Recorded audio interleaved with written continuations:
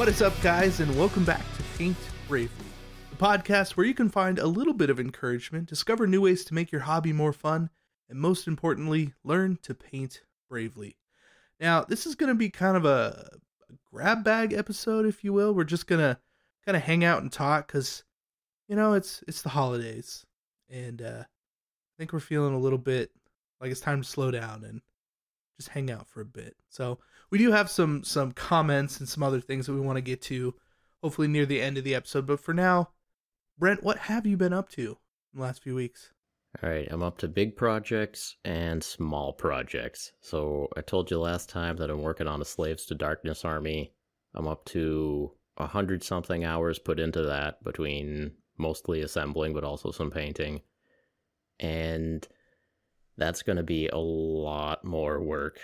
You know, I've seen you paint armies, Casey, and you get like a couple of colors on there, throw some streaking grime, and all of a sudden it's done. And I don't know how you do it, but you've been cranking out like an army every 2 weeks.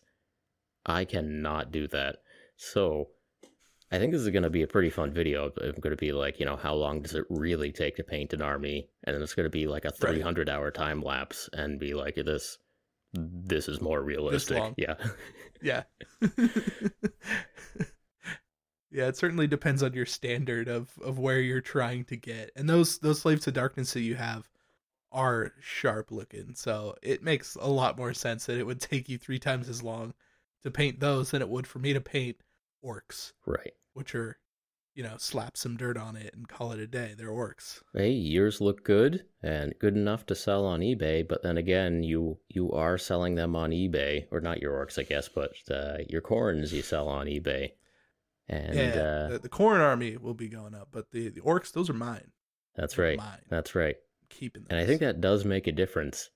If it's your army, it takes a little while longer. It did. It took a while. Mm-hmm. Mm-hmm. Yeah. So I've got this army I'm working on. I figure that's going to be probably seriously like 300 hours. It's going to be a stupid number of hours. Mm-hmm. And in the meantime, I really got to be releasing videos so that I don't get like concerned citizens emailing. I don't know if I've told this story on the air, but like my former employer actually got an email once from somebody like just checking in on Brent, like he hasn't had a video out in a few weeks, and somebody you don't even work for or know anymore. I mean, I don't talk to them very often, but still on great terms and talk to them every once in a while, help them out with stuff. But they're like, yeah, Brent, I think this email is for you. We're just going to pass that along here. That's pretty great. Yeah. And they actually got one other email from a 3D printing company looking to get into contact with me. And there's an About tab on the YouTube channel where you can find the email address. Yeah. I mean, isn't that usually where they go? That seems so strange to me that there'd be some like third party interaction of someone you used to work for, or even if you still know them, like somehow they got to your LinkedIn and they're like, this is where we got to go to reach Brent. Well, I've gotten like a few hobby LinkedIn requests now, and there's plenty of social media, companies or platforms that I do not use much. And like I've updated my LinkedIn a couple of times ever, just depending on who you're working for, or whether they want you to actually have one of those updated or not. But right, I've gotten a couple of like 3D printing companies like friend me on LinkedIn. And right. Yeah, maybe. Where was I going with this? Oh yeah. So if I don't post a video on YouTube, at least every 2 weeks, I start to get concerned citizens, and plus I feel bad and lazy, and the channel dies, and all that other stuff. But especially if you put out like a real stinker of a video, a 10 of 10, and then a 10 of 10, and 2 weeks later a 10 of 10, and then you just don't post anything for 2 months because you're working on a 5,000 point chaos army. That's no way to do business. See how that'd be a problem. Yeah. So I've been working on kind of more bite-sized projects. I'm trying to maintain momentum on some of these bigger army projects while also not letting the channel die. So I've kind of been going through my list of like video ideas and picking the ones that hopefully are still good videos, but they take less time to put together, or I already have some of the stuff I need.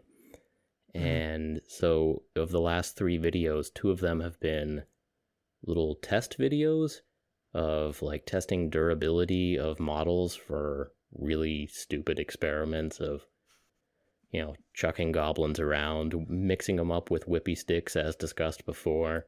Yes. And that's where the whippy sticks came from. Yeah. Mm-hmm. And of relevance to today, when we're recording, today was the day I dropped a video where I ate a bag of Funyuns while moving Sisters of Battle around a Monopoly board. And the whole point is I just had filthy, nasty gamer grease hands moving these models that either were or were not varnished around in a conga line around the Monopoly board. 50 laps, 40 spaces on a Monopoly board, so each figure moved 2,000 times. And wouldn't you know, it was actually a really good experiment, and like some of the figures were damaged just from human contact, 2,000 touches. Some of the figures were not, and it's actually a pretty convincing experiment that varnish does protect your minis for like daily gaming use. So live and learn, I guess. Yeah, I mean, I think it ended up coming out exactly how, I suppose how most people would have assumed, but then there are always those people who are like, oh, varnish doesn't do anything for your models, it just changes the sheen or whatever. Sure. But, I don't know. It's pretty convincing. Yeah.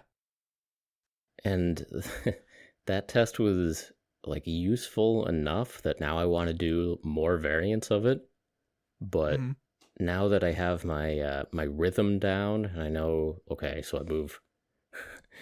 But while I was doing that stupid experiment, like, you get the hand motions of, do I alternate left, right? Do I move? There actually is a little bit of a strategy and tactics and a rhythm to it of just moving those sisters in a conga line.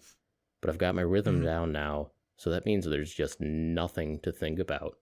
There's no skills to master during the next time I do this for 3 hours.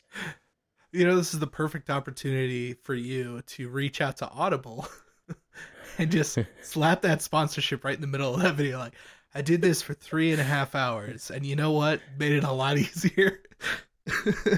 It makes perfect sense. Yeah, I'll think about it. If just there was ever a time for Goobertown to do a sponsored spot. I do listen to a lot of stuff, podcasts, Audible, all that stuff.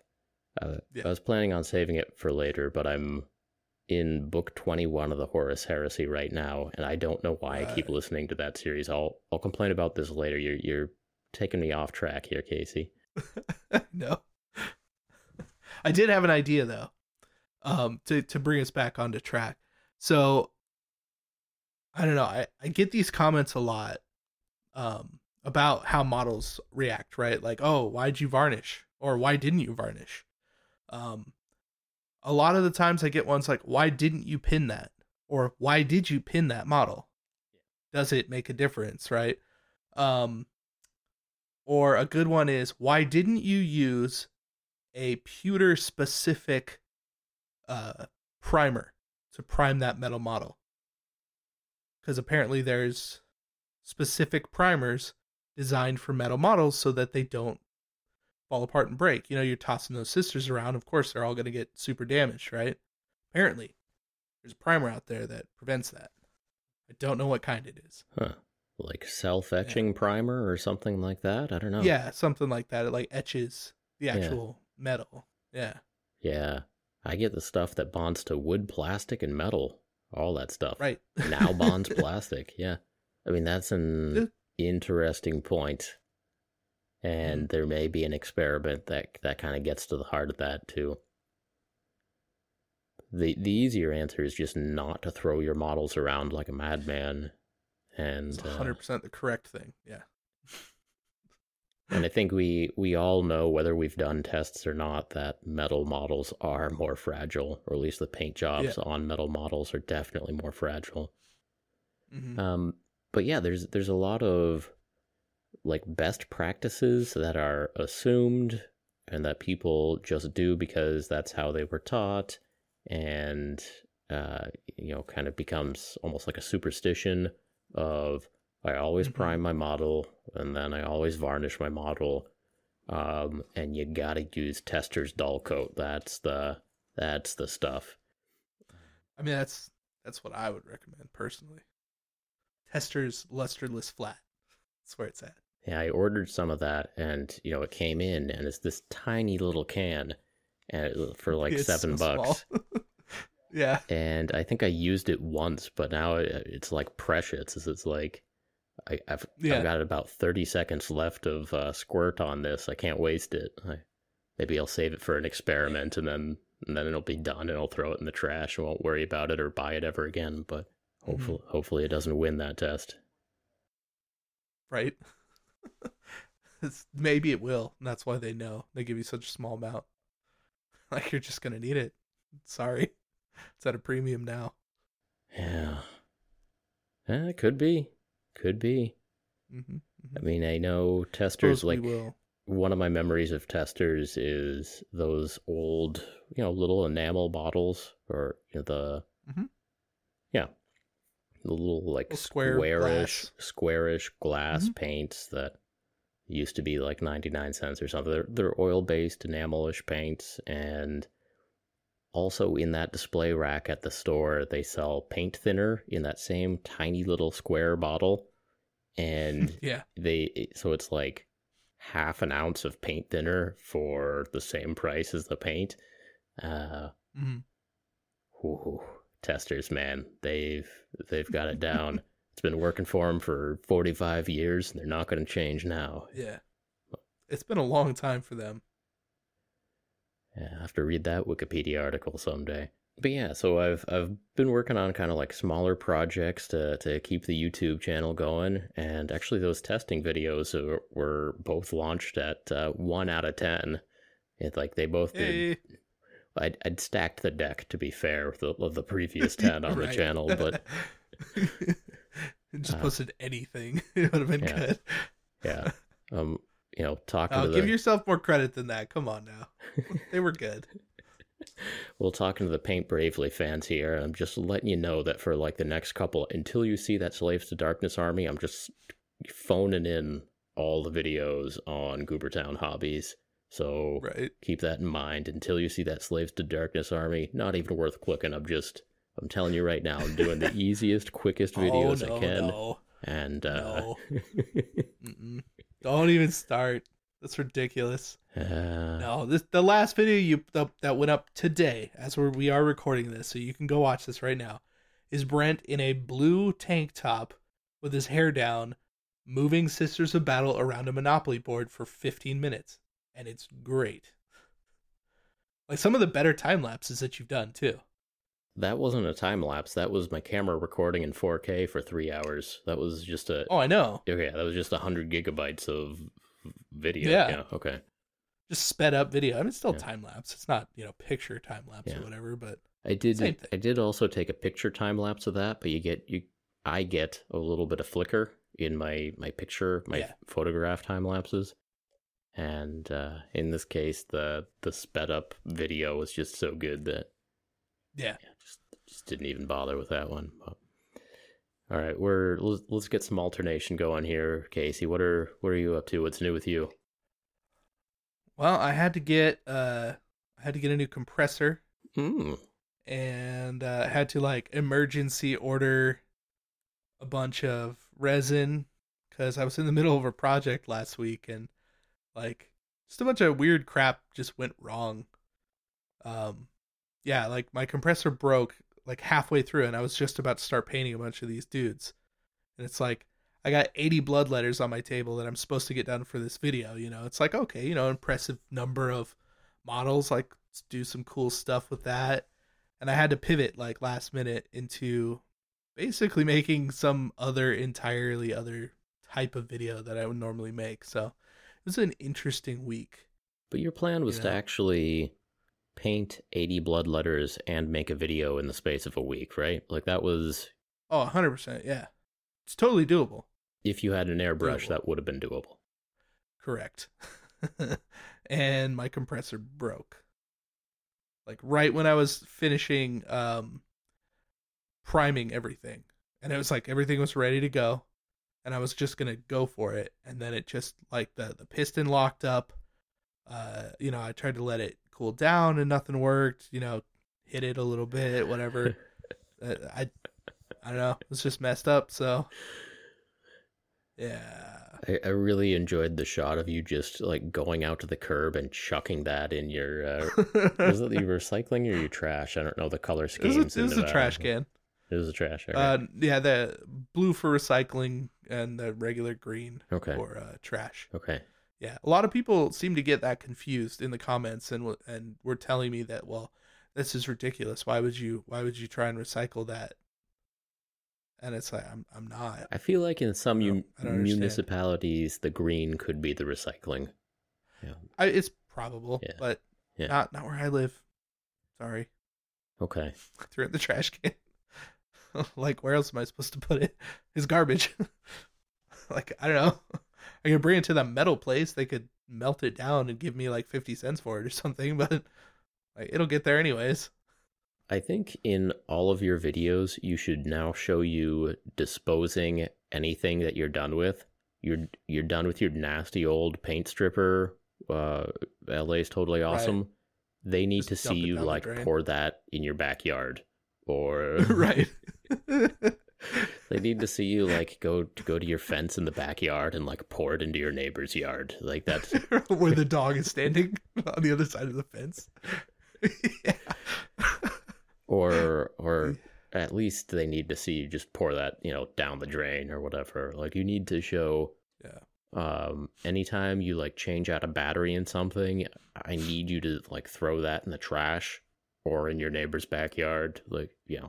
Yeah. Oh man. But no, Like- I was watching that video today, and I saw that comment pop up or the first comment pop up that's Mhm. that is not recyclable, and I was just like, ooh, a new Yeah. classification of comment, a new. Yeah. This is gonna be a gold mine, isn't it? Yeah.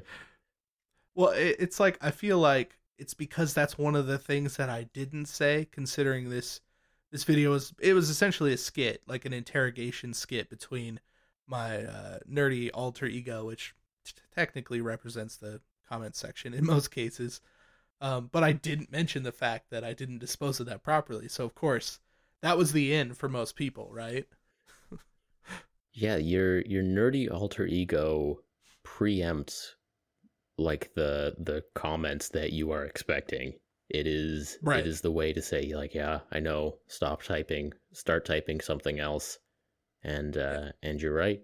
You're right. They made it that far into the video without typing like you're doing something wrong or questioning your behavior in some way, and Mm-hmm. It was a really funny shot of you just chucking a fairly heavy compressor into a big trash bin. So I mean, it was satisfying. Like I did I was start pretty much laughing fed at up at that Oh point. yeah, that was hilarious. Oh man, you know what's kind of scary though? Someone did find out where I lived Yeah, based on that video. based on that video, but some they live here also, Okay. so I figure that's why they know. But yeah, still. I mean, there are like best practices about not showing shots of your vehicle parked in your driveway next to like Sure. possibly recognizable landmarks. Yeah. Yeah. I mean, usually I'm pointing it pretty away from it. I don't know. Like it was enough, I guess. Yeah. To get the general, they didn't get the exact area. I think it was just the general location, but still kind of weird. Yeah. Yeah. I don't know. Internet safety, man. Yeah. So I was thinking about this. As we do start to be more and more known on the internet, and as people do take issue with whether you recycle or don't recycle, or whether you upcycle, or, you know, whether you're able to repair that locked piston and get that thing back into operation. You know, swatting starts to become like a distant outside possibility, you know? And so, you know, I'm always thinking about, you know, solutions to problems, and, you know, I like to problem solve. So, okay. What do you put as a sign on your... All right. Yeah. So you're on the internet a lot. You're starting fights on Twitter, what have you. You start to be like, okay, there's an outside possibility that someone might swap me someday. Like, people are weird, you know. What do you put as a sign on your door to tell the SWAT team in the second before they bust down your door that maybe this is a trick? Like I'm thinking like a sign that says like, semi-known internet personality lives here. If you are a SWAT team, like, please be careful. Like, be like extra careful on the SWAT raid. Right. Like, it's fine. Don't break my crap. Yeah, but then it's a good question. But then now I'm thinking like,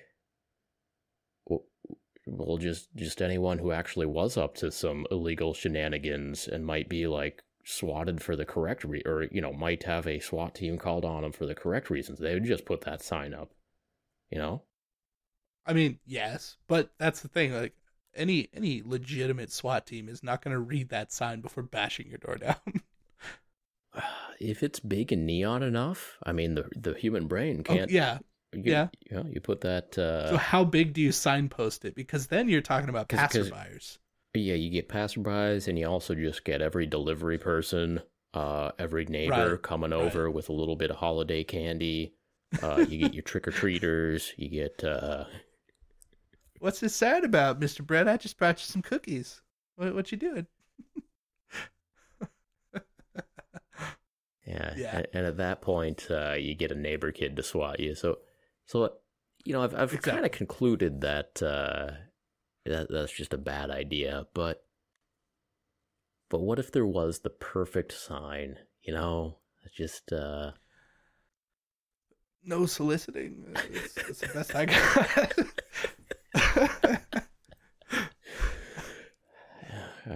Yeah, I should get some of those anyway. Yeah.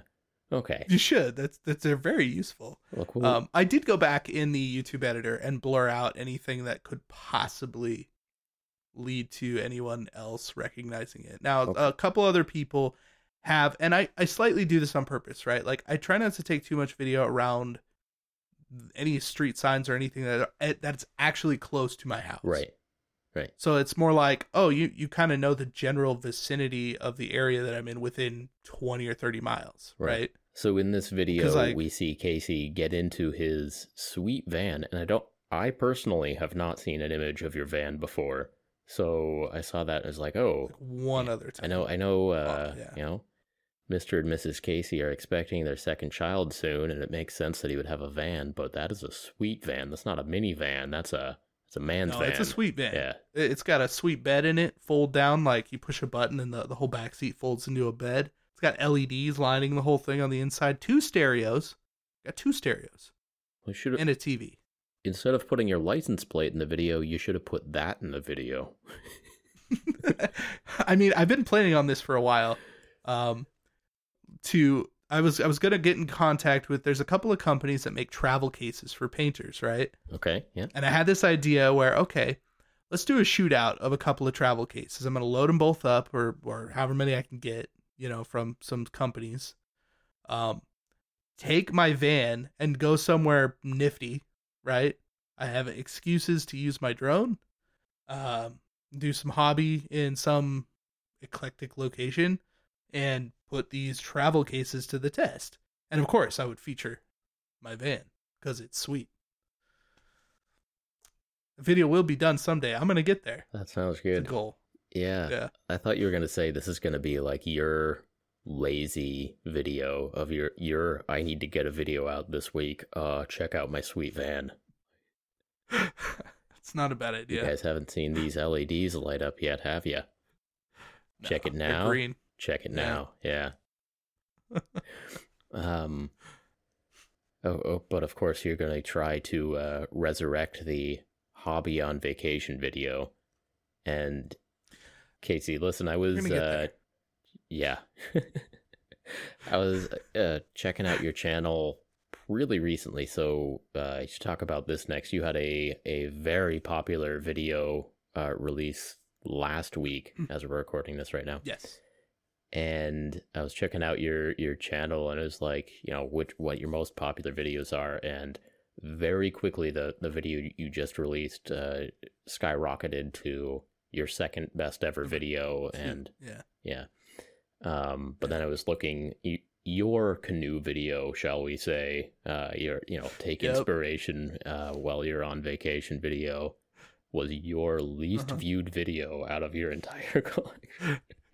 Yes, like, even, it's stupid too. It's like, it's a well done video, okay? Like, it's nicely done. And like, my first video ever, which is a pile of garbage that I should delete from the channel, like, not worth watching, has like triple the amount of views as that. Yeah, so I don't know, it's almost more of like that there's that challenge there now, right? Because like that particular video has like 2,000 views on it, which makes no sense. We should have like an ongoing challenge to make a video titled "How to Hobby on Vacation" and get it not to be a 10 out of 10 video. Yeah, and I mean, I think that's a good challenge. A thumbnail that's just your van all lit up, and then maybe like throw a, well, should we just say a table war case in the foreground, or whatever it is. I don't know what it is, but I need to climb a mountain, is what you're saying, or drive to the top of a mountain. I don't know. Set up a table. Your challenge is to make a video with the title "How to Hobby on Vacation" and not have it be a stinker. And this could be like a fun, ongoing. I mean, this, a mountain. This is our Mount Everest. Like, this is.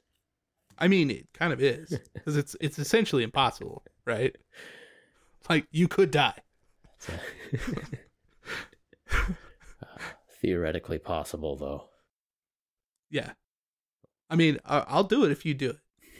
Right. Like, we'll pick a time sometime, maybe in the summer. Something. We'll release at the same time on the same day. We'll give it a shot. Okay, but it has to be after we can go on vacation again. That's what I mean. Like, we'll wait till later in 2021. We'll be all vaccinated, ready to go. Looking forward to it. All right. Talk about your awesome video. That actually is like a big update here. Yeah, it's kind of out of nowhere a little bit, which I suppose most videos like that tend to do. Right now, it's just under 190,000 views, which is a lot. It's a lot for most hobby videos, and it's certainly a lot for me. That's a huge number. So I honestly, like, the video in itself, like, when I made it, I thought, okay, this is a pretty good video. I was putting together a Bloodthirster. One of those like big corn demons, right? But it's an old pewter one, and it was like missing its wings, and it was all jacked up. So, I clean the thing, I pin it all together, do some milliput sculpting, and I print out some wings in my 3D printer, put it all together, and like I paint it, not overly good, just tabletop. I made a point of it. It's like, it's a tabletop model. Like, I want to play with it. So whatever, it's fine. But the thumbnail and the title, that came to me in a dream. Yeah. Like, it's basically a dude that isn't me, although a lot of people think it is me, throwing up in a bucket, and it just has the Warhammer logos right next to him. Right. But it's the bucket is this really nice shade of green. You've got it on a white background, and the guy who is not you is wearing a shirt that I'm sure that you own. And Yeah, who like the knows? top of his head could look like the top of your head. I don't know. Yeah, same color hair, same kind of like hairstyle ish. A lot of people thought it was me. Like you look at the hands, it's not. It's just not. Okay. Whatever. It's all right. Yeah, is beside the point. It was a stock photo. Yeah. So, Was it like the worst Yeah. Warhammer army I've ever seen or something? Yeah. yep, the worst Warhammer army I've ever seen, and that is not a lie. It's not technically clickbait. Like I bought this army, which I thought I bought it for $100. I went back in my eBay history. I bought it for $85. Real Like good. I paid nothing for this army, and there's like almost 3,000 points in it. And Real it's good. like somebody started to paint it, they got fed up with it, they stripped it. Only they did a pretty bad job at stripping it. So most of the paint is like gooped together, and it's just this amalgamation of paint on plastic, and it's like all the details are obscured. It looks like crap. Like I got a lot of crappy comments about like, well, that's rude.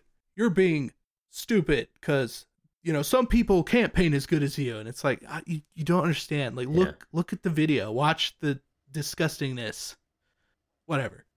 But it was bad. Yeah. Yeah, that helps a lot that they tried to strip it. Because Yes. you're not just saying, look how bad this paint job is. Look how bad. Yeah. Look. Presumably the paint job was fine before they stripped it, but Yeah, and I assumed who it was knows? probably fine. yeah, they found a way to get all of the paint from the models deep into the details and just stay there. Yeah. Yeah. But you know how Well, to and deal with that. if you leave a model in a solution for long enough, the paint does get kind of gooey. And if you just don't bother scrubbing it off and you pull it out to dry, well, the paint's going to re-dry and it's going to be weird. And that's basically what they did. And even in the listing, it was like, this is a half-stripped project. Like, I don't want to do it anymore. Take it. Somebody take it. So it's like, yeah, I don't feel bad for saying that it's the worst thing I've ever seen because they knew it and I know it. Someday we're gonna have to compare like the weird materials that come out of our stripping jars. Right. Like, this is like a full series of podcast episodes here, but there's It's a good call, yeah. there's the white crusties, you got your weird rubbery things, and you got your we'll save that one for later, but I think both of us are getting to recognize a lot of those things, and maybe we can put our expertise together and really get to the bottom of it. I like it. That should just be an episode of stripping miniatures. That's a video I've been waiting to do for a while. Of like, here's the primer on just stripping models. Mm-hmm. Not scientifically speaking like you did, but just the things that I know work for what I do. Yeah, absolutely. I swear there's a comment every week about it. Yeah, it is a very useful skill, and it helps you to paint bravely too. If you can always go back and strip a model if you really were too brave and more brave than you were skillful, and you just really And it happens. messed it up, so to say. Totally happens. I've done it many times. Like even during I've done it a couple times now filming a video. Like got halfway through the week, and I'm like, this is gonna make a dumb video. And I chucked it into the Sonic cleaner and started over. Very good. Very good. Yeah. It worked out. Yeah. And you've got a ton of footage now of just mini stripping in that thing. So that'll be a lazy episode for you to put together, but I can pretty much just draw on literally every episode I've already made and just pull footage from each one. yeah. So the save that you did for your video this week of, you didn't have your compressor or enough 3D printer resin to make your 80 bloodthirsters, but you, I don't know, painted 10 of them instead, and then just made a whole skit about like Inquisitor Casey yelling at regular Casey. And Pretty much, yeah. I seriously caught this on like the third time I was on this video, but you cut your hair for one of those characters, for your regular Casey character. Yeah. So here's how this went down, right? Like I was almost done making it, and I was like, oh, this would be a really funny intro, and I can have myself on screen with myself because I know how to do that. It's not super difficult. And then I was like, what if I shaved right in the middle? And I was like, I could use a haircut too. My wife's like, you should go get a haircut. So good. Yeah. So I shaved and got a haircut after shooting half of that, all of the dialogue for one character, took care of everything, came back, and then did the other half of it. So good. The two characters look completely different. Yeah, I did not notice that on first pass, but then I looked at it like, wow, that's really good, because you must have had it scripted out reasonably well, because it looks like the characters were responding to reasonable sentences.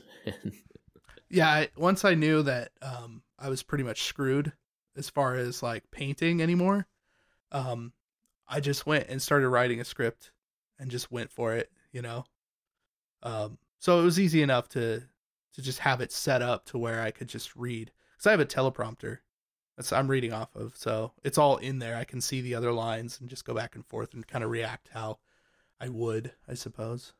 Real good. It was a lot of fun. Yeah. Yep. Let's see. Alternating. So you knocked over. Yeah. That's what I was just gonna get to. Yeah. So just saying, I'm working on a couple of bigger projects here, but in the last week or so, some Tabletop World buildings came in the mail for me, and so those came from Croatia, and they've been, I don't know, sitting in customs for a while, but they got here, and this is the same type of like medieval village terrain that I did with old Neil Real Terrain Hobbies last year. And so it's just really nice resin fantasy buildings. And so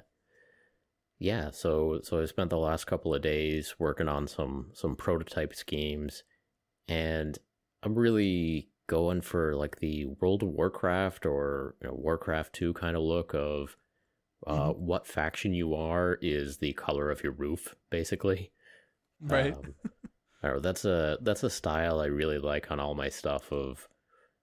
I love the idea of you can just like swap out the color of a roof or the pauldron on a orc grunt, or the pauldron on your human footman or whatever, and all of a sudden you just have a completely different scheme. It still looks good, and I love like a StarCraft game with 8 players, and there are 8 different accent colors for the 8 players. Just in terms of thinking about paint schemes, and it's, sometimes like the teal doesn't look quite right or whatever, but normally most of the colors look pretty good, which is kind of cool that like the color scheme like sticks together when you're switching out one of the major accent colors to 8 completely different things. But anyway, back on topic here, I've got 3 of the buildings I'm working on right now, and I'm just trying to decide what my roof color is. So I've got 3 buildings. One's red roof, one's green roof, and one's blue roof right now. And yellow. Man, I actually loaded up World of Warcraft today, and I just flew around Stormwind. And so the main city for like the Alliance in World of Warcraft is Stormwind, and it's got like different zones of the city. You got your mage's quarter and your trade quarter, and hold on, can I keep doing them? Old Town, Dwarven, Citadel. I don't know. But like the different, I don't know, like the different quarters of this city have different roof colors. And so I actually like went around the city and was like, okay, how did they color these buildings? And so I may end up doing my thumbnail title thing of like, painting buildings in the style of World of Warcraft or something. But so it's actually something useful to painting is that I did go and look at the windows. So painting will... They're like cartoony in there. Yeah, I mean, they're cartoony, but it's also this question of if you have a window or, pane of glass or cockpit or whatever, that it's just a solid piece of plastic or resin or whatever. How do you paint that? Some GW kits have the clear piece of plastic, which you're gonna fog up with super glue and it's not gonna work. It's gonna look bad. I hate those. I hate those. Prime it with everything else. They annoy me so much. Yes. Do they? Prime it with everything else. Yeah. It's like, I don't know. It's this whole extra thing, and it's like car guys and other scale modelers do that, and that's like in their realm. Yeah. And I feel like GW is just like, yeah, we're part of the club. We're cool. We can have fancy windows and stuff. And it's like, no, I don't want that. I don't know. I never liked the aesthetic, but continue. Yeah, so I've never gotten clear plastic to look good on anything either. And it is a situation where you are either going to get some plastic glue on it and melt it and make it look even dumber than before, or you are going to fog it up with super glue and make it look dumber than before. So you get one shot at it, and after that, like... Yeah. And that's not something that you can strip off. Like, anymore. That's a mistake that stays with you, and then you decide whether or not you're just buying a new model car or whether you're... Right. Or I'm going to model this car with like a 2x4 sticking through the windshield because, I don't know.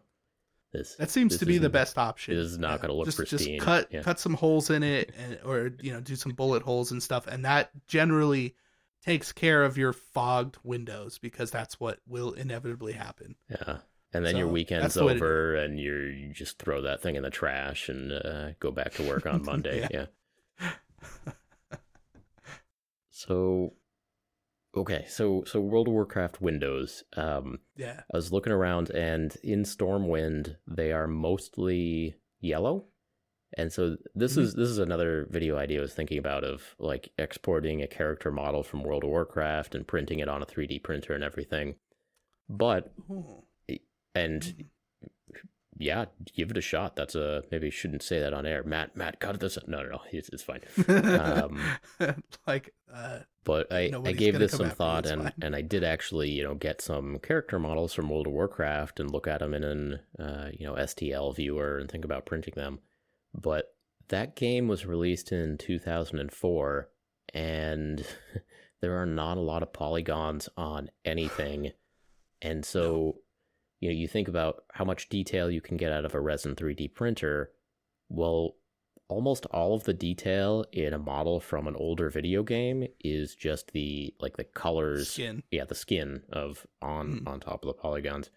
And so they do a lot in terms of the texture of the stone and the wood, and in a mini you might have textured stone and wood, but in one of these games it's just going to be flat surfaces with stones drawn on it or whatever. And I mean, that's World of Warcraft in a nutshell. That's why it still holds up. Sure. Right? And it looks good. Like those textures are nice. And on the windows, most of them they chose to have look as if there is a yellow light coming out of the windows.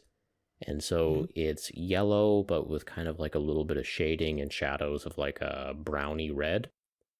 And coincidentally, that's actually very similar to what Neil and I did a year ago when we were painting his tabletop world buildings. Was we painted all the windows ochre, and then we used Reikland Flesh Shade to kind of make some shading of kind of reddish brown, and it looks good. And I just by memory, I could not remember how they painted the windows in World of Warcraft, so I got in there and looked around. And then they have a couple, some of the buildings have a couple of windows that just there's nobody in that room right now, so it's gray. But right, I love how your research goes so far beyond Google image searching. Oh yeah, as to actually loading up the game, getting into your Battle.net account that you probably haven't touched in years. Having to do that extra passcode, and then installing World of Warcraft. Yeah, okay, yeah. Just saying, it's probably been a minute, and then loading the game and being like, all right, I start a new character. Like, oh, got to get out of the city first. Gotta do those quick quests. I gotta go outside now. Okay, It didn't quite get now, there. It didn't quite get now. there. But I was thinking about, if this was going to go into a video, like, okay, where do I want to get my screen grabs? Like, maybe get OBS loaded up to start recording a little bit of this. And I didn't hit the record button yet, but I probably will soon. And then I've got a couple of old characters on there, and I was thinking, like, okay, which of these do I want? I think it's going to be Nan Foodle. If you do that, you let me know, and I will ride right next to you for those screen grabs. I mean, most of them are just going to be in Stormwind. Stormwind has like 5 different colored buildings, like, right? But no, I was like hilarious. Like I'm trying to think about it, but like I know a lot of the other zones, like you just go to a different place in the World of Warcraft, and like the towns that they have there, they use the same buildings in all the towns. Like they have the same inn model, and they have the same like forge model, and they just changed the color of the roof. Like if you go to Red Ridge Mountains, the town that they have there in Lakeshire, that's red roofs. And, you got your Goldshire, it's blue roofs. And, man, I just love it so much. Anyway, I've now painted most of 3 buildings, and I've got red and blue and green as roof colors. And I am trying to decide whether I'm going to just pick one color for my whole little village here, or whether it's just going to be all the different colors, or whether just every building is going to be different. And I know what I'm going to do, but thinking about it in terms of like what I imagine these buildings are going to be used for, like whether you're playing Age of Sigmar or they're on display with a bunch of your models, it seems to me that most of these would be inhabiting the town of Goobertown, which is a slight offshoot of some kind of World of Warcraft like aesthetic, right? Like that's how it feels. It's like I get that feel. Yeah. Building Goobertown or painting Goobertown or I made Goobertown was definitely an idea for a video title. So yeah, you're right, Casey. And I think that, for my purposes, taking nice looking pictures and having them look good in a thumbnail is a valid consideration. Or picking a background building that will go with a particular army, that will offset a particular army nicely. So it would actually be very useful for me to just have a variety of different roof colors. Yeah, that's true. But if I find like that shade of teal that's just making it all come together, it actually wouldn't be that hard just to change the color of the roof on 10 buildings. They're modular, right? You can pop the roof right off. Be a little bit careful of some of the stonework, but it's doable. Anyway, in terms of painting bravely, I actually did have a point here other than just like finding fun color schemes. But these buildings, so it's stonework, and some of them have plasterwork or like stucco as well.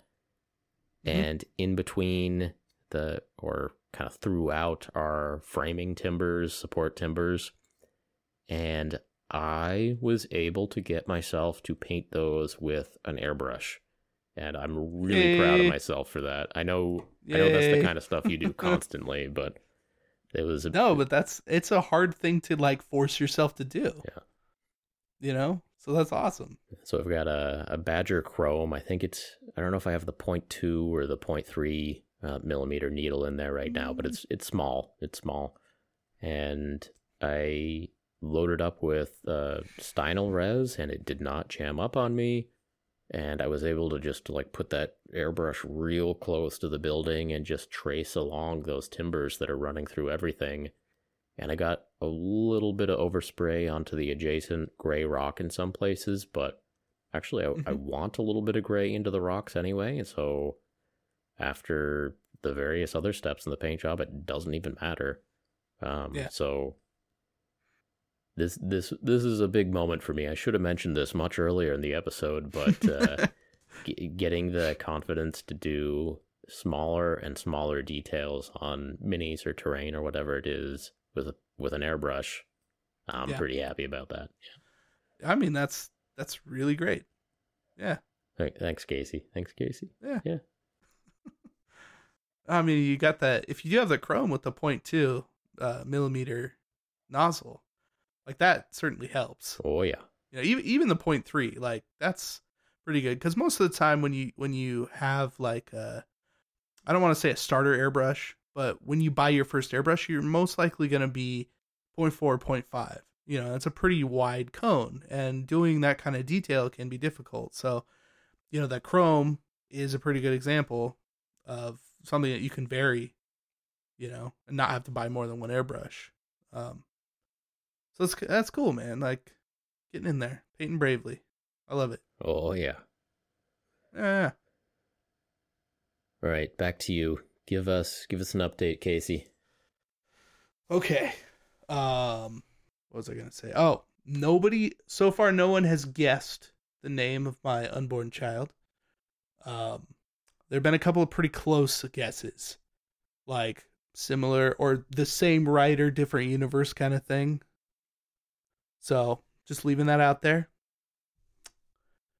Man, the pressure's on now. I'll get it wrong. Not now. I'll be ready for next episode.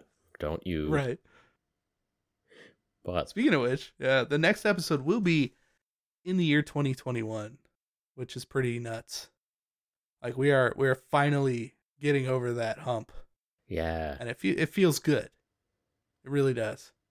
Yeah. So this is episode 21, but the first episode of 2021 will be episode 2020 or 22 of Paint Bravely, the podcast. And I've got a good feeling about that podcast. Yeah. Although we're going to record it in 2020. That's a good point. Look, by Paint Bravely, the podcast, episode 23, I got a real all good 2021 feeling. From all 2021 from there on out. Yeah. Yeah, I don't really have any other updates. I mean, I'm still working on this ridiculous corn army. Painted a bunch more bloodletters today, and I'm working on some blood crushers because I got 12 of them in the auction, which is a pretty hefty number of blood crushers. Okay. So this episode is going to come out the day after your next YouTube episode. So which will be so everyone will know whether or not you painted a lot of blood crushers. Is that what I'm hearing? Yeah. Okay. I will only be painting, I think, 2 blood crushers for the video. Okay. I'm trying to take it easy in this month. Like, weirdly enough, I'm trying to actually take it easy in the month of December. Yeah, like, you're either going to YouTube paint is not letting me. 80 models or 2. One of those. Yeah, exactly. Yeah. 2. I did paint more bloodletters though, like to try and start chipping away at that, because I have to get them done. Like, that's just how it's going to be. Did you just abandon that video? You're not going to make a video of painting 80 of them? You're just going to quietly in the background get them all done? You've already tossed in that towel? The final video where the army is going to be done and it's going to go up for sale, right? That's probably when I'll drop the footage of the rest of that being painted. I've got one more Bloodthirster, different old metal sculpt, still in kind of a similar position as the other one. You know, kind of showcase the army, showcase all the crap that I had to do to actually finish it, and then it'll be done. But that will, weirdly, I think, that will make me have painted like 3 full armies this year. Wow, that's really good. We're going to have to do a 2020 retrospective here. That would be this episode, technically. Well, whatever. All right, you're gonna paint 3 armies this year. I've painted myself as a Yeti, and I'm just learning to paint bravely. It's been a year. It's been a year. Yeah. Yeah, it has been a year. I mean, I feel pretty good, like, for the amount of crap that I've painted. Yeah. Like, it's kind of amazing. Yeah. Yeah. And I've kept like 10% of it. Mm-hmm. Well, you know, maybe some of the good stuff, some of the stuff you really like, maybe. Yeah. I mean, I a little bit kind of want to keep this corn army just because, like, after putting it together in like a War Scroll builder, it seemed kind of fun. Like, to push around a whole bunch of demons and they all kind of synergize together, and Yeah. sounded fun. Maybe you But should maybe you should like get at least one game in before you sell anything. You know, a yeah, little bit hard right now, but well, and that's new part of it. rule. There Yeah. have been the suggestions of like, hey, why don't you just do a quick battle report and then sell it off? Yeah, my understanding is that battle reports are not easy to do or quick. Right. Yeah, I've heard Just that. you can play a game for fun and take like a couple of cell phone pictures as like a quick Instagram or just a real quick throw in at the end of a painting video. But Yeah. like, Lachlan at Zorpazorp Gaming was saying that he said he spent 200 hours Yeah. editing his last like 2-hour battle report. Yeah. Which seems like I don't watch battle reports really, but but I think that's like a lot of like quick cuts to like dice rolling and like, lots of cool shots of the battlefield at various dates, and that's a lot. I think it depends on how you want to film your battle reports, because you can film them epically and make them look really cool. Like Guy over at Midwinter Minis has been filming them to look really cool, right? It's an awful lot of work, I'm sure. But like a lot of the dudes, got re-rolling ones, all the other guys, right? Well, they've got their system, Yeah, they've got like a camera, they hold it, it's got a mic, they roll, they just kind of point it at the stuff they're doing. That seems to work out pretty well. Yeah. So that seems a little easier, but it doesn't look as good. So I can definitely see like 100, 200 hours for like static cameras that are in focus at like f1.4. Yeah, that's the thing. Like, if it takes longer to make a battle report video than it takes to paint your Khorne army, yeah. Right. Look, we'll think about it. I don't even know how many hours I have into this yet. Yeah. It's not going to be a lot. Like, I think a majority of it's going to be the cleanup. Mm-hmm. I'm still cleaning stuff up. Like, I still have a pile of models that I haven't even touched yet. So, I don't know. We'll see how it goes. Very nice. Very nice. Yeah. Okay, I've got another topic here. There was a movie released, I think about a week ago now, 2 weeks ago, whatever. Mini Wargaming the movie. So this is like an actual documentary about the hobby of mini wargaming. Yeah, like proper. Yeah, proper. Like it's you got your voiceovers, you got your interviews with actually important people, like the good cameras. Yeah. Good cameras, good light. Well, the lighting in some places was just like outdoors in Britain while it was raining. So, but like it was ambient lighting. I don't know, mood lighting. Sure. Yeah. But not your average cell phone camera. Right. Lighting type situation. Yeah, it was done well. Yeah. Yeah. So, to my knowledge, this is the first like real documentary other than Dwarvenauts or the Dwarven Forge. Yeah, Dwarvenaut the movie. Yeah, Dwarvenaut. Yeah, so there was maybe 5 years ago there was a documentary about Dwarven Forge, the terrain company, the like D&D terrain company. And I think it was basically just following the creator around as they were doing like their second or third Kickstarter or something.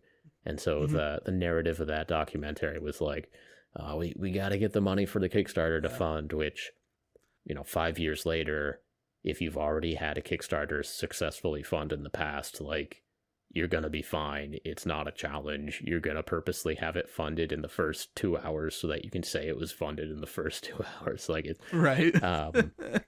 Yeah. Exactly. But at the time it was like, they've got a month to drum up the money or else they're not going to be able to make this terrain, which they've already made, They even made it more like, or else the company will fail and not be a thing anymore. And this creative dude right. won't have anything to do. Right. So that's, that's what documentaries do is they give it a narrative, they give it a story, they inject some drama. So, over the course of an hour and a half or 2 hours or whatever it is, they try to teach you something about that little subculture while also giving you a couple of characters to follow around and root for. And the Dwarven Forge guy, the creator there, he's a goober, like he's a character. Oh, for sure. Yeah. And so they, follow him around, and he's just being like super nerdy. But also, you're rooting for the success of this Kickstarter, and so that they can sell their new cityscape or whatever. It was compelling. I even went onto their website and ordered a sample pack, and I still have that terrain. It's nice. After I saw that movie, yeah. I didn't participate in the Kickstarter. Right. Well, I mean, the movie came out, I'm sure, like a couple of years after that Kickstarter, right? Like, it's probably, yeah. I saw it on Netflix, so I don't even know when the Kickstarter was. But I mean, they've had several since then. Oh yeah. So, yeah, that seems to be their business model. I mean, like a lot of companies now, just big Kickstarters to launch a new line, and then they just keep selling that line afterwards. But, so to my knowledge, that was the closest thing to a documentary about our hobby, and that was much more D&D focused. But very much so, yeah. So this video, Mini Wargaming. What was it? Mini Wargaming, the movie. I bought it on Amazon and watched it there, but it's on a lot of different platforms right now.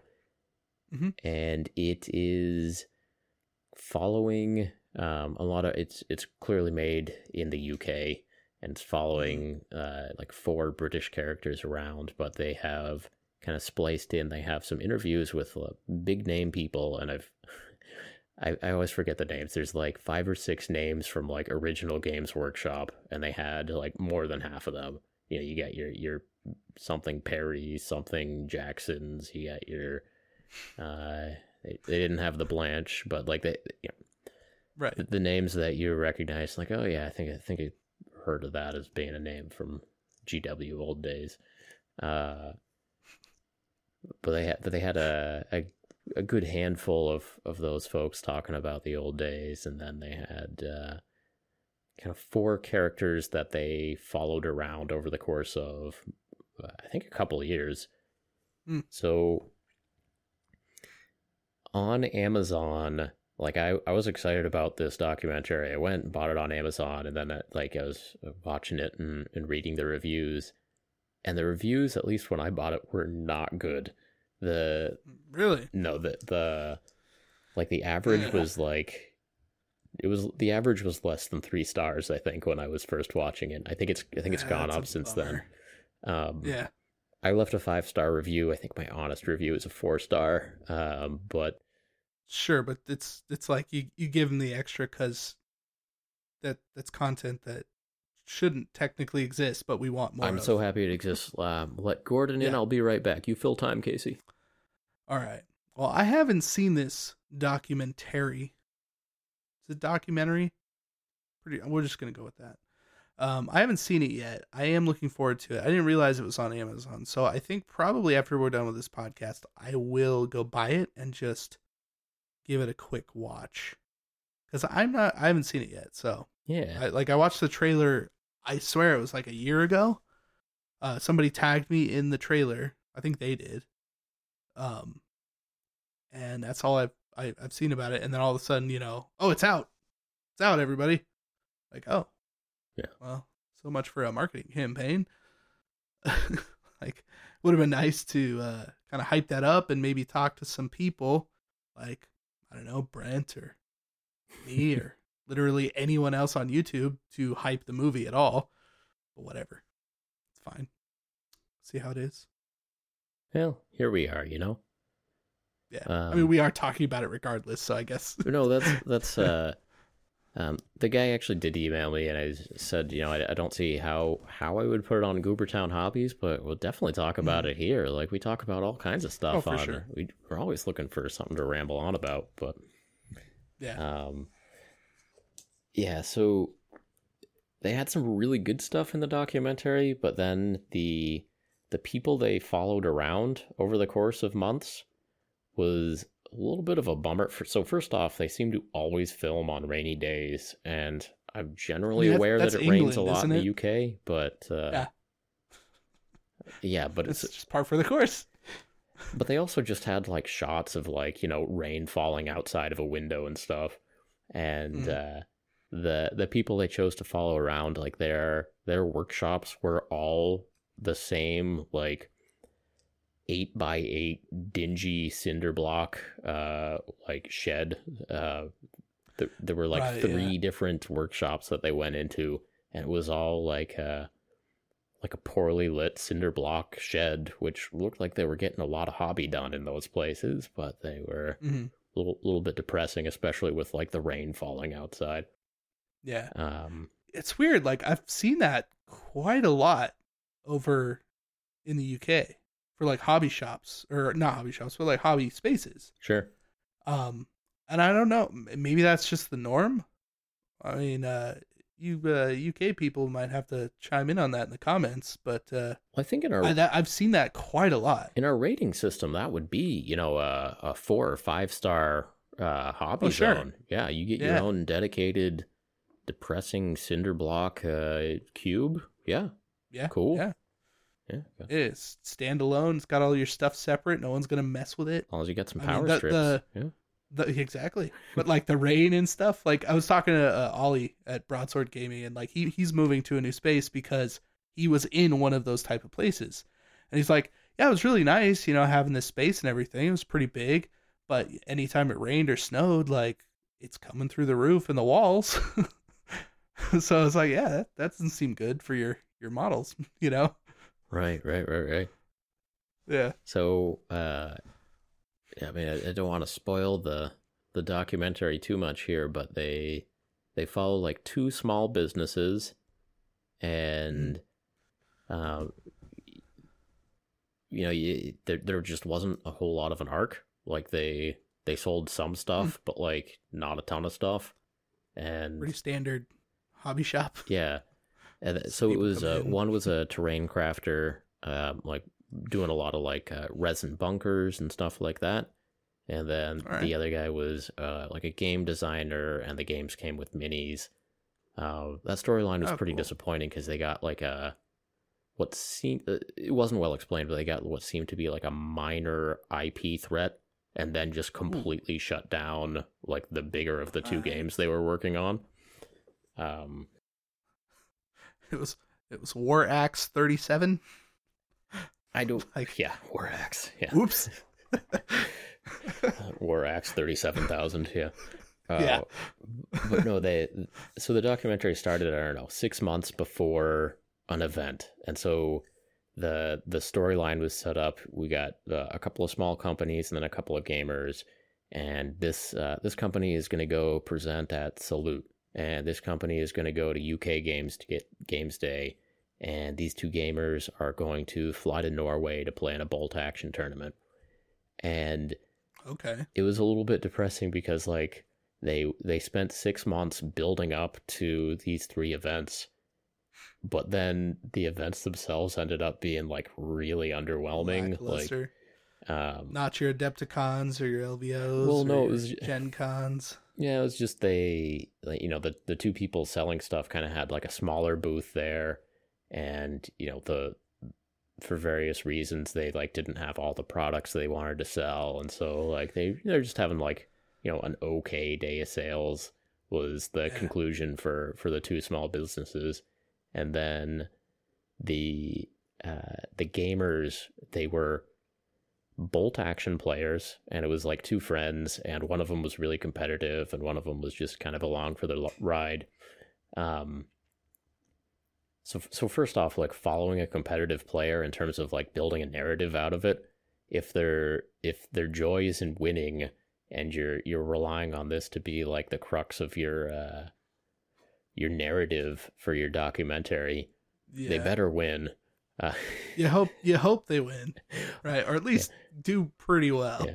But the sidekick character at least was like pretty funny. He's like, I hope I at least like draw a game. Like that'd be pretty cool. So that was Right. good. They had like an off ramp there as long as that guy at least drew a game.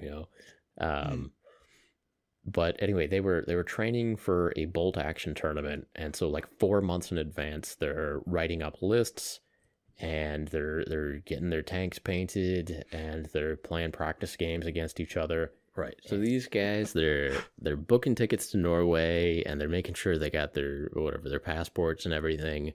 And there's this whole series of shots of them going to the airport and getting on the plane, and there's like multiple video shots out the window of the plane, and they're landing and they're leaving the airport and they're arriving at the game hall.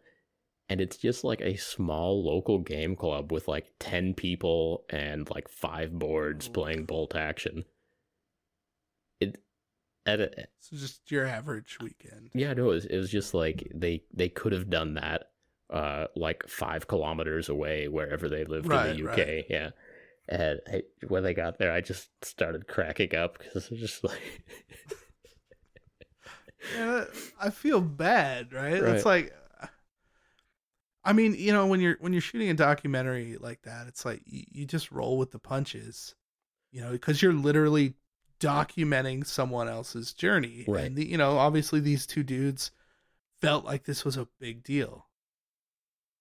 Or it was built up to, I mean, if they were flying to Norway, they probably thought they were doing something cool. Yeah, but it was just a game club in Norway. And like the boards were decent, but they weren't anything that you would want to travel for. There weren't no geek gaming boards for Bolt Action. Yeah, I don't know if Luke does a lot of business in Norway or not. But... I don't know. I mean, they're decent boards, but yeah. So like with the documentary, you know, he chose 4 characters to follow, and there just wasn't a ton of payoff on any of them, and it was raining the whole time. And so like towards the end of the movie, like, all right, I see where the negative reviews are coming from. I'm still giving this a 5-star review because like I'm so happy this exists. And, more. Yes. We need more. Yeah. It doesn't even matter. It like the fact that someone was willing to take the time to shoot a documentary well, like regardless of the outcome of the characters that were shown in that movie, like there needs to be more. We need more eyes on this hobby. And I mean, like we've literally got an entire world of people who play the games that we play, who paint models. Right. So there are stories out there. There are those big payoff moments, you know, that could be caught on film. Right. If they were following you and you dropped your video that got 100,000 views in 2 days, you know, like, right. Boom. you throw some music over that, you get some B-roll of you, like, right, you get that little line, poking up slowly. There's the B-roll of you pretending to get out of bed in the morning, and you know, you pat your daughter Alariel on the head, and you go and sit down with your cup of coffee, and you check your computer, and it says 100,000 views on there, and like you smile. That's about right, though. You turn to the camera and you're just like, yeah, this is beyond my wildest dreams. I'm so happy that people saw me paint this bloodthirster, you know, like that's right. This greater demon of corn, I'm sure, brought joy to so many people, and that's what it's all about. That's what it's about. Yeah. I mean, that, you know what the saying, right, is that the videos that do the best are the ones that you care about the least, right? Sure. That's why vacation videos are never going to do well. Yeah. Yeah, like I was not expecting that. I was like, I was 100% convinced. I was just like, you know, like this is an alright video. Like it's got some stuff in it. It's a little slow. It's kind of long. Some good bits, some good B-roll. I like the music, but that literally was about it. I'm like, all right, my last couple videos were like 1 out of 10. This is for sure a 10 out of 10. No joke. And I didn't look at my phone until I think like 12 o'clock. And the videos go out at like 9. Mm-hmm. Didn't even think about it. I look at it and there's like, why are there 60,000 views on this video? Something is broken. And it's like in the bottom of the little thing, it's saying, oh, the live numbers for YouTube are broken. And like, I still get that on my app. It says that they're not correct. So I'm just kind of like, oh, okay, cool. And then it just didn't stop. Yeah, that's cool. That's cool. Yeah. And yeah, as a documentary maker, like I don't know, you book like a couple of days to follow Casey around for a few hours or whatever, and you get a few shots, and maybe Casey released 3 10 out of 10 videos in a row, and you got to use more of one of the other characters in your documentary to try to have right. I think, it might actually be something to think about, and I don't know if it's because it's just getting late or what the deal is, but I wouldn't mind taking a handful of miniature painters and just going to one person's like location and basically shooting a mini doc over the week's worth of time it takes to make a video. Like, what's the process? What's their process? How is this video going to do? Like, what's going behind all of these things? Like even the thumbnail. How are you thinking about this? When do you think about this? Do you script this? Is this ad lib? Whatever the deal is, like, that in itself could be an easy 1.5-hour documentary. Oh, sure. That is possible to have a really cool payoff at the end. Yeah, like the South Park documentary.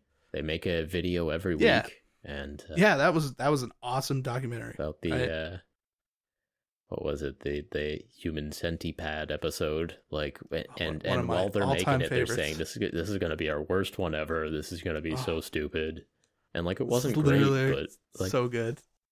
That whole season, man, like that entire season still gets me every time. Starting off with that iTunes user agreement, like, yeah.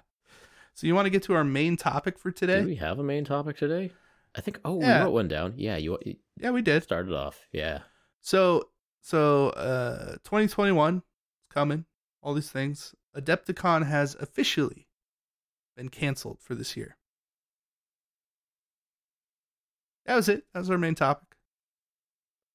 That's all I got. I don't know if any of these folks listen, but thank you for doing this early. I mean, it was pretty clear that this was going to need to be done. We're recording actually like on the day the first vaccines were shot into people's arms in America. And so 2022 is definitely looking pretty bright at this point. But the first part of 2021 is still going to be COVID times, I think. And so Adepticon is like, March 20th or March 25th or something like that. And so by that point, not enough people are going to be vaccinated realistically. The virus is still going to be more nuts than it should be. And and we don't know how many people and considering how many people fly in from all over to go to something like Adepticon, we don't know how far spread that vaccine's going to be. People are still going to be getting sick, And I feel like a lot of events have been canceling at the last minute because I don't know, for like event insurance reasons or whatever, that they need to, like, the city needs to decide that they can't have the event so that they get their insurance for their bookings or get their deposits back or whatever it is. Sure. And I have no idea what the arrangements are for Adepticon, but I was not expecting them to call it 3 months in advance. I was expecting that it would be kind of, as it was for so many events in 2020, kind of like right up to the wink, last wink. minute. Yeah, right up till the last minute. Like everybody. Because I had a plane ticket already. For last year, yeah. Yeah, not for this year. I mean, technically, I still do. Right. Like, right. That money is still held up with the airport.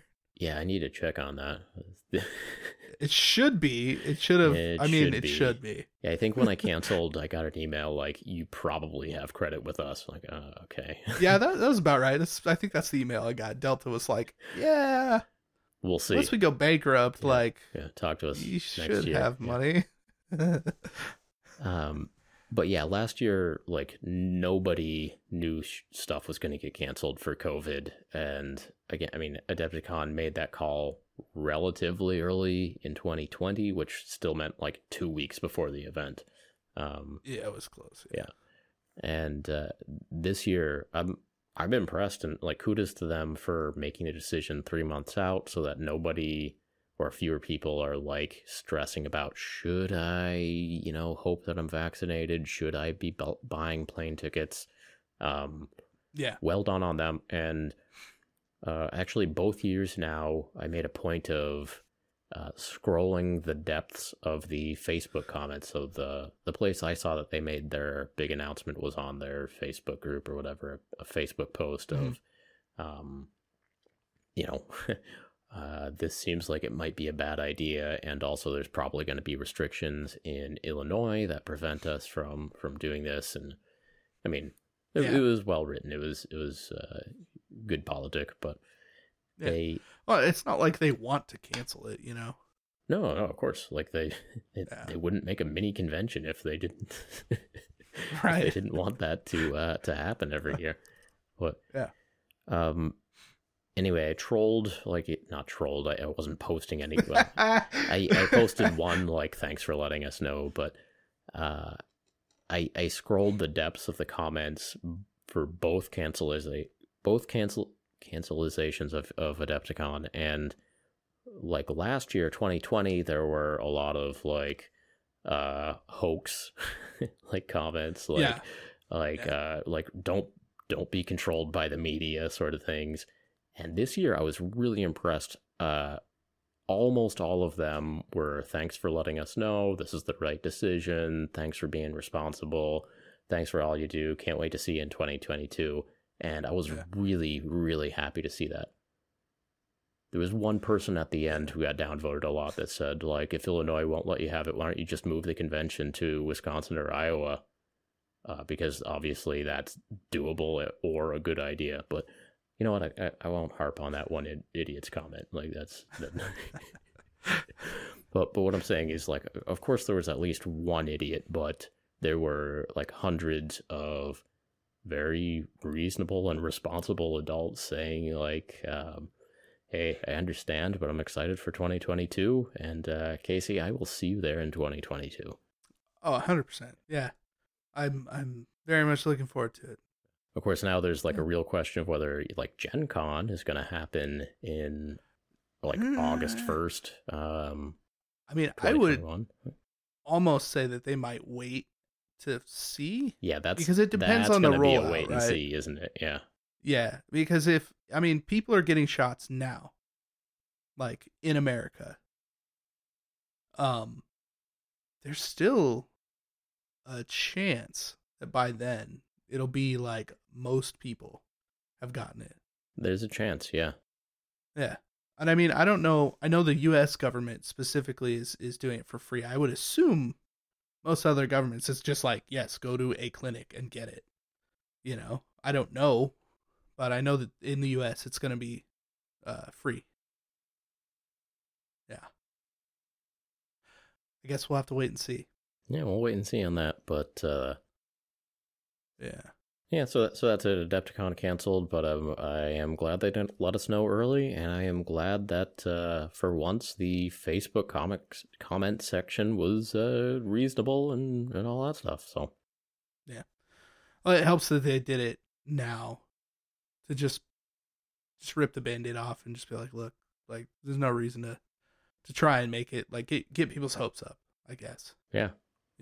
Well done. Very, very good. Very good. It's very nice. Yeah. Well, hold on. We got a comment here. This is from Pete. Now we're in the comment topic. Mm-hmm. That's Pete Mopsicle. That's Pete Mopsicle. Did I accidentally drop that in there? Yeah. Oh, I did. I did. Yeah. Okay. Pete Mopsicle says, thanks for the concern. I'm still alive. He's only ever seen green whippy sticks. Only ever seen green whippy sticks. All right, just delete that. So we've actually got a lot of comments here that'd be good for an episode, but we're an hour and a half in. So yeah, I think we're gonna hold off on some of these comments. I think maybe do one, but yeah, I want to hold off till 2021. For sure. Yeah. I did want to get to one quick one.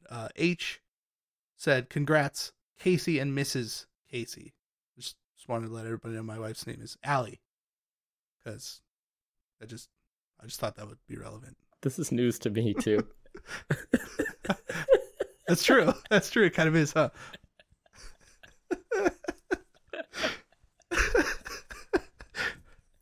Yeah, I should have caught that sooner and had you guess my wife's name too. That's interesting. Oh man, that would have been Alariel, Daenerys. No, Alariel. That is surprisingly close to the name that. Yeah, just that's all I'll say. is it Alariel? No, I mean it's not that or any real iteration of that, but it sounds kind of like that. So I'm just saying. Yeah, Gonna have to give that one some thought. Yeah, but yes, congratulations to this whole happy family that's going to be riding around in the sweet van. Okay. There was actually one comment we wanted to get to, just to make sure that everybody's doing okay. Okay. R asks, how can I come to accept my lack of skill? I see painters doing guides or whatever, and the models look super good. So I have to imagine in the back of my head while I paint, but as a complete novice, I just get frustrated that my work is so astronomically low. In comparison to that, I discourage myself. What's wrong with my brain? So didn't want to let this one fester for too long. Figured we'd maybe try to address this a little bit. But this is a very reasonable question with so many awesome Instagram accounts and like people doing actual good work on YouTube and freaking box art. What happens when your minis don't look like the box art, and how do you keep that from affecting you in a really self-destructive, kind of acidic and toxic way? I mean, I think it can be difficult.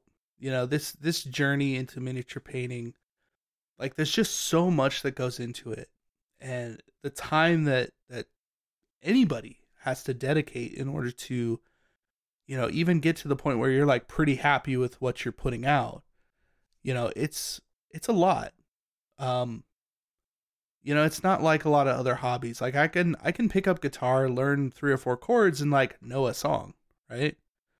But miniature painting just takes a lot of time and effort, and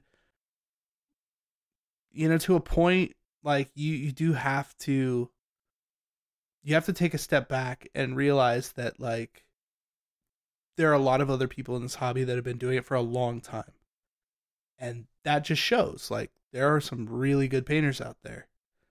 But just straight up comparing yourself to anyone else, like regardless of how long they've technically been in the hobby for, is just going to make you feel bad. I think we've all been there. Like, I know that when I started, it was the same kind of feeling. Like, you know, I'm trying really hard and I still suck at this.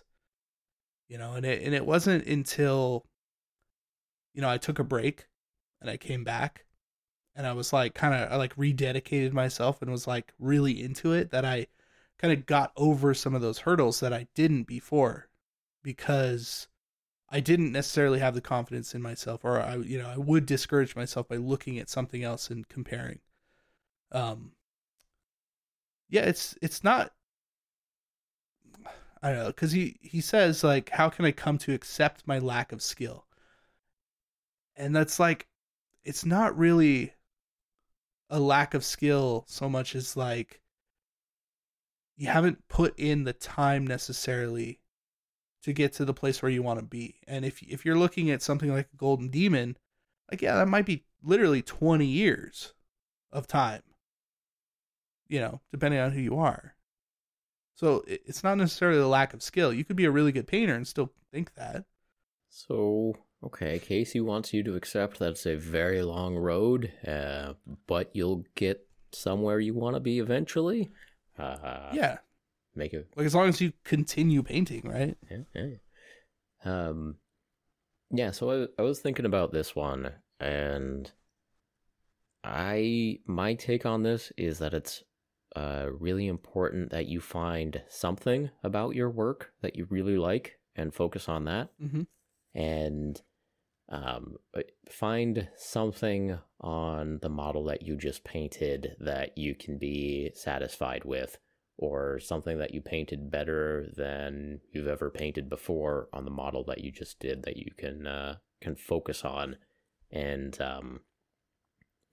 appreciate the small gains, and appreciate those steps towards a goal that, yes, is a ways down the road, but if you just get like a really smooth base coat on and just just appreciate, like, wow, that blue went down really smooth and I can still see the details on there, but that is a really pretty shade.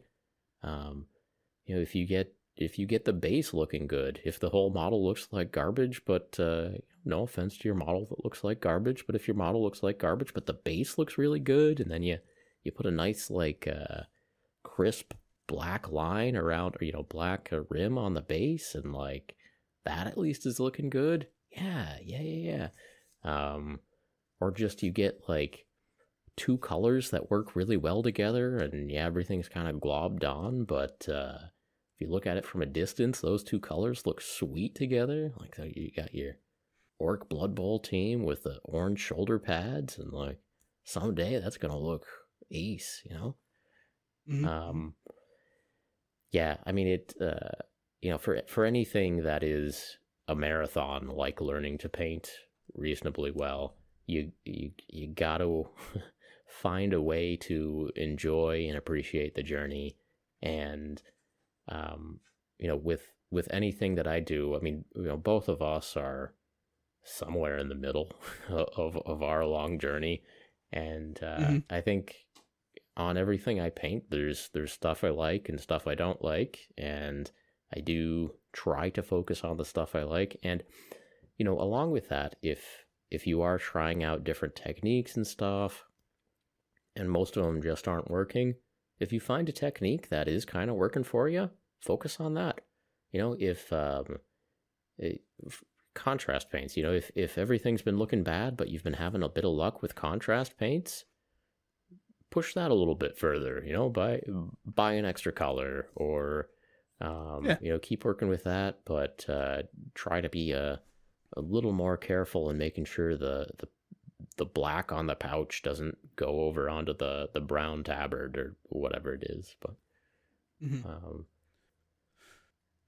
I don't know. I just say, even in a mini that looks nothing like anybody's box art, there's still little things that you can be proud of, like little things that you can really enjoy. Or if we're talking about orcs again, forget the paint job. Glue an axe to his arm or something. Glue on something stupid. Like, be proud of like an idea that you have for this model. Glue like a ninja sword onto your orc or something, or you've got a model that has a banner. Write something stupid on the banner. Like, use a fine point Sharpie and just write like Tupac on the banner. I don't know, like just some stupid joke. Like, find something that makes you happy. Like, I'm remembering now, like, so very old memories of getting together with friends in 8th grade or whatever it was, and everybody's like, this is what I've been working on, and all our stuff was painted badly, but I remember, like, a lot of us, of what we were having fun with was like, look what I glued to his face, like, or I cut off most of his hand so that it kind of looks like he's giving the middle finger, like, just right. Yeah. Like, there, regardless of skill level, there are like ideas and projects and quests that you can get sucked into that you can have some success with. Like, even if you're not very good with your scalpel, you can probably cut off enough of the hand so that they're giving the middle finger, like, your friend will get the idea. Like, they'll see what you tried to do there. We both made videos last January. It was part of that big collaboration. Like, even James Wapple was in on it, where we repainted our first mini, right? Are you like looking for it? Oh, um, and the point of that exercise was to show that a lot of the people that you even watch on YouTube, right? Like even people that I look up to, like we're in a place where their stuff was not good, you know? Um like that's something that if you repeat every so many months, like if you have a bunch of models, paint those, save one, and then come back, paint that model again, and you'll see an amount of progress. My first army was a hot pile of garbage. It looks terrible, and I have that like a bunch of chaos axes and swords attached to Eldar, like a bunch of bolt pistols like in their hands. I did cut open a hand and repose a dude to look like Neo from the Matrix because it was awesome in 1999. Yeah. Like, yeah, because you should do that. Yeah. And just have fun with it. And it might not look great, but it's fun. Yeah, there is always something fun you can do that will develop your skills, whether you realize that's what's happening or not. And like Casey says, like you may be farther along than you think you are. If you may have painted 20 models that look like garbage, but model 21 probably looks better than model number 1. So yeah, very true. And well, it's a process. Like nothing's wrong with your brain. This is all stuff we go through. This is it's just a long path. That's all. Yeah, I think my other suggestion is that if you really want to get better, either find some people at a local shop that are painting, because a lot of local shops will have like, either they'll do paint and takes, or they'll have some local painters that come down and help other people learn to paint better. Like a couple stores in my area do that, like one Friday a month or something. Like they'll have a 3-hour painting session. You just come in and everyone's there to just help everyone else, and I think that's a really good way to actively improve your painting, because you get that feedback relatively quickly, and you get someone who has been painting for longer that can say, hey, why don't you try this? This might work for you. So that helps that discouraging kind of thought come into your head, because it's like there are a lot of other people who are in the same boat trying to just improve. Yeah. And if you don't have anything local, then Facebook groups, Discord groups especially, like smaller private ones, are awesome. Yeah. Same kind of deal. Yeah, even if you can't see it, you can probably find somebody else who can point out something awesome in the mini that you just painted.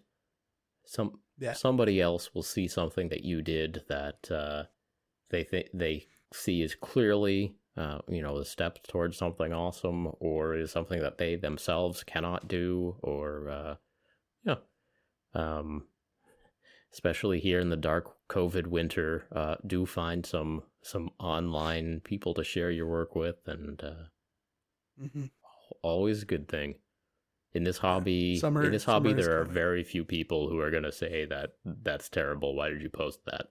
I get that on some of my bigger videos, but that's the price you pay. Yeah. Right, there is a price. Like, it's funny you say that too. It's like, the first 100,000 views or so on that video, it's like, people are really nice. They're really not. No, oh, just kidding. Like, past that 100,000 mark, it's like people are really mean. And then it kind of like it evens out, and it's like, all right, most people are pretty nice. Yeah. But if you're sharing on just like a small Facebook group or something, the first 5 or 10 people really nice and supportive, and give you some encouragement and some useful feedback. But yeah, I'd say so. So just stick with it, man. You got it. Yeah, stick with it. You got it. I forgot to type the outro on the notes. Go to Apple Podcasts, apple.com/paintbravely, the podcast. Leave us 5-star review. At least 4, please. If you made it this far, check That's us out on Paint Bravely, the YouTube channel.com. Thank you for listening. We are happy that you are here. Well, we hope that you'll come back next episode and next year. And you know what? Merry Christmas. Have a happy new year. Yeah. And we'll see you on the other side. Yeah, in the 2021 side. That's what I'm talking about. Yeah. Please come back.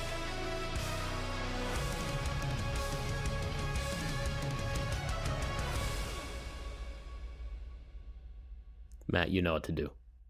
I feel like these outros are getting longer and longer. And worse. And worse.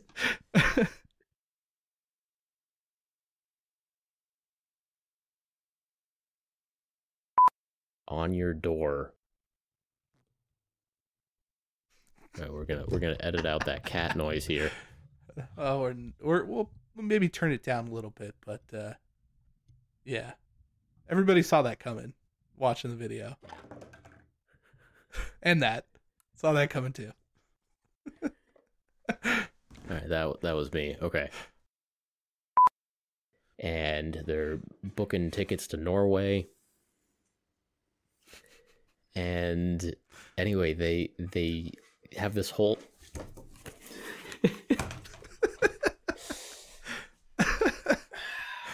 oh, them cats. I tell you, every time.